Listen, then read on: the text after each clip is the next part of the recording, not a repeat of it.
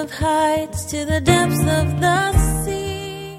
And so David said, to buy the threshing floor from you, to build an altar to the Lord, that the plague may be withdrawn from the people. Now Araunah said to David, let my lord the king take it and offer whatever seems good to him. Look, here are the oxen for burnt sacrifice, the threshing implements, and the yokes of the oxen for wood. You've got everything you need here, David. I'll give you the threshing floor. I'll give you the oxen, all the threshing instruments, the wood, everything. I'm going to give you. You can take it all. And look at the worship of this guy. Indescribable, uncontainable, you place the stars in the sky and you know them by name. You are amazing, God. All powerful, untamable, awestruck we fall to our knees as we humbly proclaim. You are amazing, God. Welcome, everyone. You're listening to Truth in Christ Radio, a Bible teaching radio ministry of Calvary Chapel of Rochester with Senior Pastor Rob Kellogg. Should go. Or in heavenly storehouses laden with snow.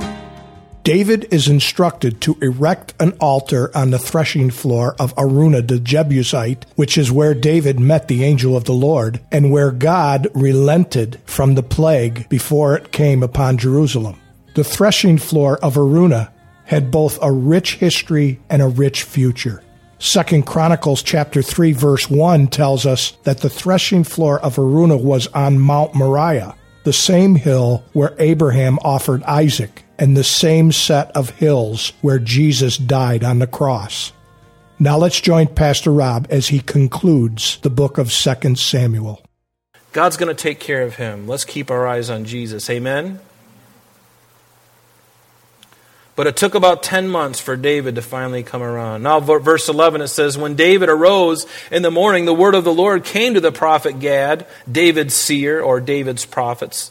And notice that David remembered that old feeling that he had when he had sinned with Bathsheba and killed her husband. There's a gnawing feeling, and David was very familiar with that. Sometimes, when these things happen to us and you start to feel that same feeling again, that's a great time to get on your knees and ask God to forgive you. And hopefully you know what it is. And usually we do. Usually we know we're in rebellion, and we're getting that same old sinking, tanking feeling in our hearts.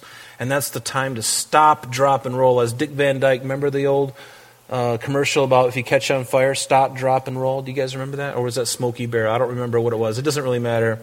But the idea is that when you get that feeling, David got that feeling. It's like, oh, I've been here before. I've been here before. And I tell you what, I don't want to live through that again. Lord, I want to come clean with you. And that God was waiting for David all along to do that. But how patient God is with us. Notice, 9 months and 20 days. The patience and wonderful grace of God. Don't ever take God's grace for granted and take advantage of it. We do that. We typically do that. But may as we get older in the Lord, maybe as we get older and more mature in Christ, hopefully we'll all do that much, much less. We won't take it for granted. Don't take His grace for granted.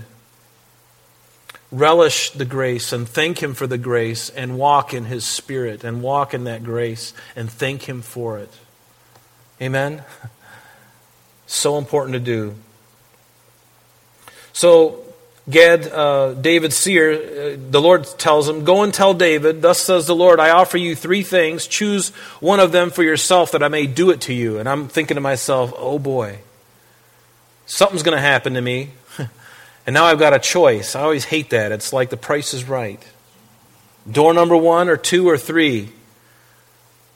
What's it going to be? But notice there's always a consequence for sin. Always. Notice that the consequence wasn't even just upon David, but it was really upon all of Israel. This turmoil that this was for David to see the judgment of God being meted out on the people when it wasn't affecting him. Can you imagine the guilt of that? You know, there's nothing worse than something that you've done is causing the pain of others when you yourself are not being affected at all. And I think that's just crushed David, because David, as a shepherd, That just wasn't his heart. It wasn't his heart. We're going to see that it wasn't. And God allowed that. And I bet that just gnawed on him and just brought an end to him, which is always a good place for us to be. To bring us to an end of our selfishness, of our self-life, of our sin and rebellion. God wants to bring an end to it. Why? Because the wages of sin is death. That's what David got for his sin. His error was to watch these people that he was king over. 70,000 men died in 3 days.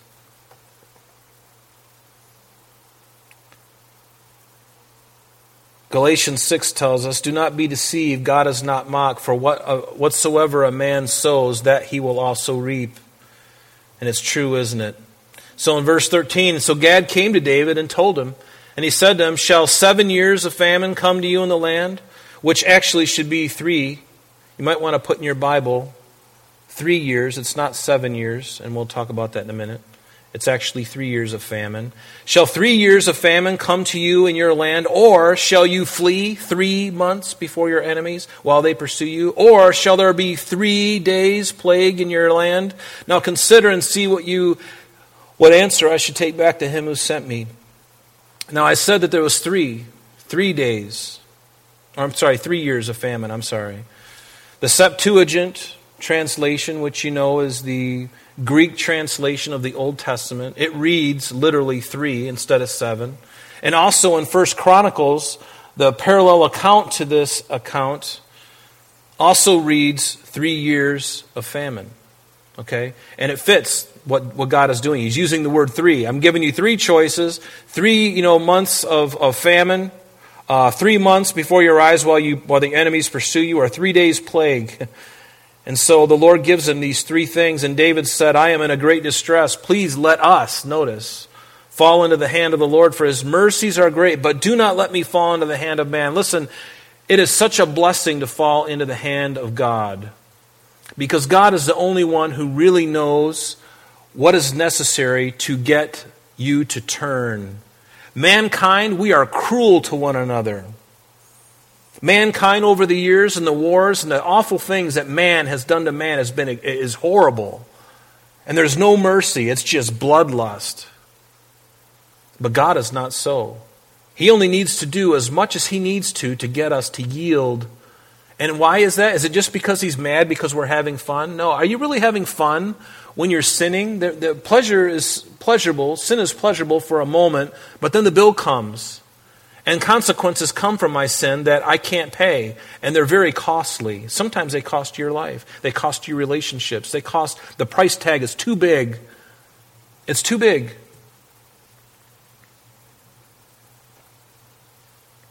But God knows exactly what he's doing. And I love David. He said, don't let me fall into the hands of man, but I'm going to fall on the mercies of God. And that was a good answer. And so the Lord sent a plague from Israel, from the morning until the appointed time. From Dan to Beersheba, 70,000 men died. They died. And again, notice, I love the mercy of God even in this. It was quick. It was surgical. It was over in a very short period of time.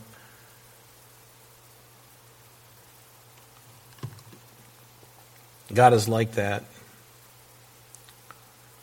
I can't imagine the alternatives. There might have been, while the enemies pursued them for 3 months, they could have endured a lot more loss of life. But God chose the thing that was least, I think. Notice in verse 16, so when the angel stretched out his hand over Jerusalem to destroy it, the Lord relented. Jehovah, whenever you see the Lord in all caps, capital L-O-R-D, that always means Jehovah, Yahweh, okay? And so, when the angel stretched out his hand over Jerusalem to destroy it, the Lord, God the Father, Yahweh, relented from the destruction and said to the angel who was destroying the people, and said, it is enough. Now restrain your hand. And the angel of the Lord was by the threshing floor of Araunah the Jebusite. And this man, Araunah, you'll find in 1 Chronicles chapter 15 a variant spelling. Okay? Ornan. O-R-N-A-N. O-R-N-A-N. So In the Bible, often you'll see a person's name spelled a little differently. It's the same person, and this is why dictionaries, commentators, Strong's Concordance, those kinds of things can be a really good help to you, because you can understand that these are one and the same. And of course, in context, you know that, but it's just something to consider. So verse 17, then David spoke to the Lord when he saw the angel who was striking the people and said, surely I have sinned and I have done wickedly. But notice David, even the phrases that he uses shows his shepherd's heart. But these sheep, what have they done? And David is relating to God's people as sheep, and he was the shepherd. That was the thing that God had made David, gave him that heart over his dad's sheep, gave him that responsibility, because one day David would be the shepherd over a great number of sheep, but people. And David comes back to that idiom and he says, these sheep, what have they done? Let your hand, I pray, be against me and against my father's house. Man, it would have been so much easier, Lord, if you just struck me with a plague of some kind and, brought me through it, but I had to suffer for a little while. I much would have preferred that than these people have done nothing, and yet it was because of me that this is happening. See, that's the heart of God. When somebody's willing to own it and say, Lord, what... Can't you just do something with me and let these people off?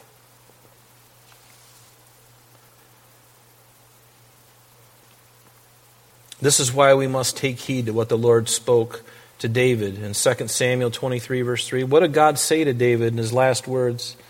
What were some of the last things that God said to David? At some point, God said, he who rules over men must be just, ruling in the fear of God. That's what God spoke to David. And notice, and Gad came that day to David and said to him, go up and erect an altar to the Lord on the threshing floor of Araunah the Jebusite. Remember, before David conquered Jerusalem, the name of that city was Jabus, and it was renamed Jerusalem. It was Jabus because the Jebusites lived there. And remember, it was David's nephew, Joab, who actually found a water shaft and actually climbed up, and the other men came and they were able to overcome the town with very little resistance. And David named it Zion. It's right to the southern part of the Temple Mount as you see it today, where the Dome of the Rock and all that other stuff is. Right to the south corner of that, the southeast corner, is what we call the city of David, or Zion. And they've uncovered a lot of that. And if you go to Israel with us, you'll be walking along that stuff and seeing where David's palace was. And it's an amazing place right there. And they've uncovered a lot of it, and they got it all covered. It's really wonderful to see. But you got to understand that when David took over the Jebusites, evidently this Araunah, this man who was a Jebusite, he owned some land there on the Temple Mount, because back at that time it was just a big field. And it was just an outcropping of rock there at the top. And so you have this place up here on the top here, and now you've got David's city of Zion over here, and then all this was just grass. There was no Temple Mount or anything up there. And Araunah owned all of that land.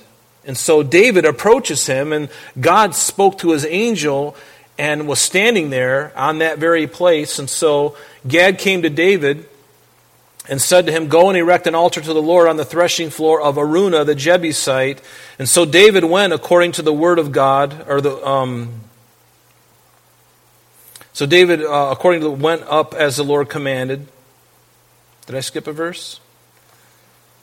Nope, there it is, 19. So David, according to the word of Gad, went up as the Lord commanded. And this is this little part of land up there. Now Araunah looked, and can you imagine how this man might have been frightened? He sees the king coming with an entourage of men, and he's thinking to himself, what did I do wrong? But Araunah's heart, look at this man. I'm so impressed with this man. He saw the king and his servants coming toward him, and so Araunah went out and he bowed it down to the king with his face to the ground. And Araunah said, why has my lord the king come to his servant? And deep in his heart he's thinking, I hope it's good. And David said, well, I've come to buy the threshing floor from you. A threshing floor was where they would thresh wheat. You couldn't do it at the very top of the mountain because as you threw the wheat, as you did this with the wheat and you threw it up, the chaff was supposed to blow away in the wind, and then the heavier grain would fall to the ground. And so they would do it just on the other side of that, where it wasn't so windy and there was just enough wind to blow away the chaff, but not enough to cause the grain to be blown away. And so he owned all of that threshing floor, that whole hill. And so David said, to buy the threshing floor from you, to build an altar to the Lord, that the plague may be withdrawn from the people. Now Araunah said to David, let my lord the king take it and offer whatever seems good to him. Look, here are the oxen for burnt sacrifice, the threshing implements, and the yokes of the oxen for wood. You've got everything you need here, David. I'll give you the threshing floor. I'll give you the oxen, all the threshing instruments, the wood, everything. I'm going to give you. You can take it all. And look at the worship of this guy. What an awesome location he had. All these things Araunah has given to the king. And Araunah said to the king, may the Lord your God accept you. And then King David said to Araunah, no, but I will surely buy it for you. And in Chronicles it tells us the full price. Nor will I offer burnt offerings to the Lord my God with that which costs me nothing. Amazing. At the heart of worship is sacrifice, isn't it? So David brought the threshing floor and oxen for 50 shekels of silver. Now, when you read 1 Chronicles, you're going to see that it says 600 shekels of gold. It could be that David, at this time, bought the threshing floor and the oxen and the instruments for 50 shekels of silver for that specific area, but then bought the whole land around it, and that cost a lot more. And so that's what many believe that the difference is here. And notice that David knew what worship is. He knew what worship is. He was a worshiper. He would not accept it for free from Araunah. And remember that real worship costs us something. It costs us, doesn't it? Real worship, there's a cost assigned to it. You know, when I think of the woman, Mary, who poured the ointment out on Jesus' feet, it was a jar of spikenard that was worth a 1 year's salary. Think of that. Think about what your salary is, and that's how much this costs. And she was so willing to pour it out on the feet of Jesus. That is worship. She could have sold it. And think of what real worship is. Real worship is a sacrifice of some sort. Even sometimes singing our songs, sometimes that can be an act of worship, because many of you, if you're like me, you come in from work and you just don't feel like singing, but isn't God worthy of it? To sing regardless of how you feel, and so it does become a sacrifice of praise. Maybe you're having a really tough day. Maybe you've lost a loved one in your family, and God, and you should still worship God. Isn't He still worthy, regardless of whether all your family's alive or 2 of them were killed in an accident? Are you going to stop worshiping God because He took something away from you? It's certainly, I can understand the human element of that. But no matter what He does, He's worthy to receive all honor and praise. We just don't understand what it was all about and what it's for. Maybe in time we will. And certainly in glory, I'm sure He'll tell us. But David built there an altar to the Lord, and he offered burnt offerings and peace offerings. And the Lord heeded the prayers for the land, and the plague was withdrawn from Israel. You know, it's interesting. It's believed that this very spot, Araunah's threshing floor, was where Abraham offered Isaac. It's recorded for us in Genesis 22. Read it. It was the mountains of Moriah. And we believe that that's the very spot, because there's an outcropping of rock up there, and they believe that that is right where Abraham offered Isaac. Genesis 22 corroborates that. It's also the spot that David had Solomon build the temple, on that very spot. And it's also very near the area where Jesus would be crucified for the sin of the world. Think of all the time, that goes on. Way back in the time of Genesis, Abraham offering Isaac, and now you have David building a temple, or Solomon building a temple on that very same spot, and the plague being stayed from the people. And then, fast forward now another 1,000 years, and now you got Jesus Christ dying on a cross just a little bit north of this place where this is happening, because Jesus was crucified just a little north of the Temple Mount where it is today. And so what about all this? There's a lot of things we could learn from this. We must never get lax or lazy. David, as he got older, he probably just got a little lax, started counting his money, started counting his goods, allowing pride to take hold. And we must never forget what real worship is. To really continue to learn what true worship is. And you think of Jesus' life on the cross. It was the greatest act of worship. In fact, Sarah, if you could come on up, and Dan, we're going to take communion together tonight. And you think about that sacrifice. The greatest sacrifice. The sacrifice of sacrifices. I mean, who would die? Almighty God dying on the cross when He did nothing wrong. He never did it. He never did anything. He didn't deserve it. And yet the Bible tells us that while we were yet sinners, Christ died for us. What kind of God do you serve? Because if it's a God that makes you feel good, and it's a God that doesn't require it, and it's a God that didn't die for you, then what about you? Are you going to get to heaven based on your own merit, or has somebody already paid the price for you? I would rather have somebody pay the price for me, and thank God it wasn't even up to me. While I was still a rotten scoundrel, Jesus paid the price. And so let's be thankful for that. And that's why we take these tokens, the bread and the cup, to remember what Jesus did for us. And so at the end of our, while we're singing and worshiping in this song, just come on up and grab the elements and bring it back to your chair, and we'll take it together. Amen. Lord, we just thank you for what these tokens mean. Thank you that you're the bread of life, and that you came and your body was broken for us. And Lord, we take this in remembrance of you. In Jesus' name.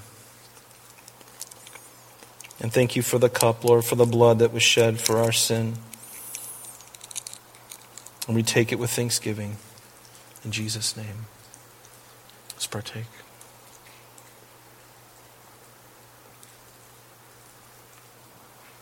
Lord, we're mindful of what you spoke to the disciples on that night. You said that you wouldn't drink of the vine until you drink it anew in your kingdom. And Lord, so we do this in remembrance of you, and we do this to remember your death on the cross. The precious blood that was shed, the very blood of God. Lord, how we thank you for that. How we thank you for setting us free. And Lord, thank you for tonight, Lord. We pray that you get us all home safely tonight, Lord Jesus. As the temperatures drop, Lord, give us safety on the roads. And even our morning commutes tomorrow, Lord, keep us safe. And thank you again, Lord, for just this wonderful book of Samuel. And Lord, how we look forward to 1 Kings and just continuing to learn and to grow as we see the life of Solomon. And so, Lord, thank you for this opportunity. It's a bittersweet moment for me, Lord. But on we go. So we give you thanks and praise. In Jesus' name we pray. Amen.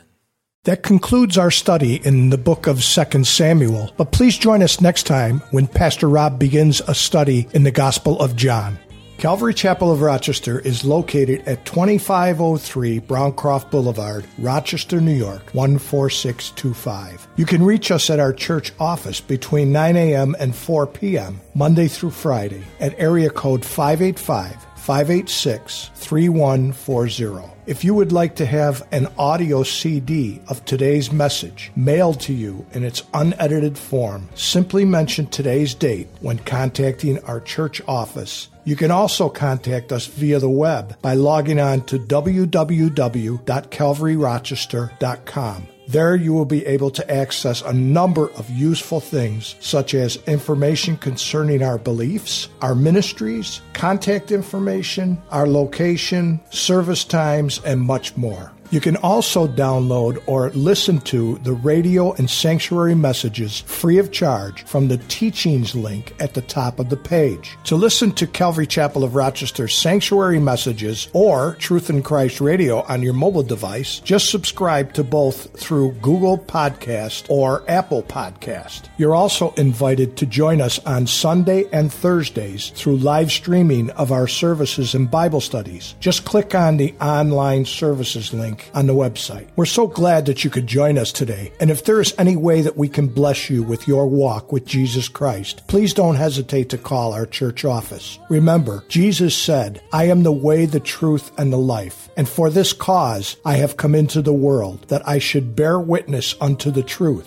Everyone who is of the truth hears my voice." May God bless you in abundance today as you walk with Him. And until next time, this has been Truth in Christ.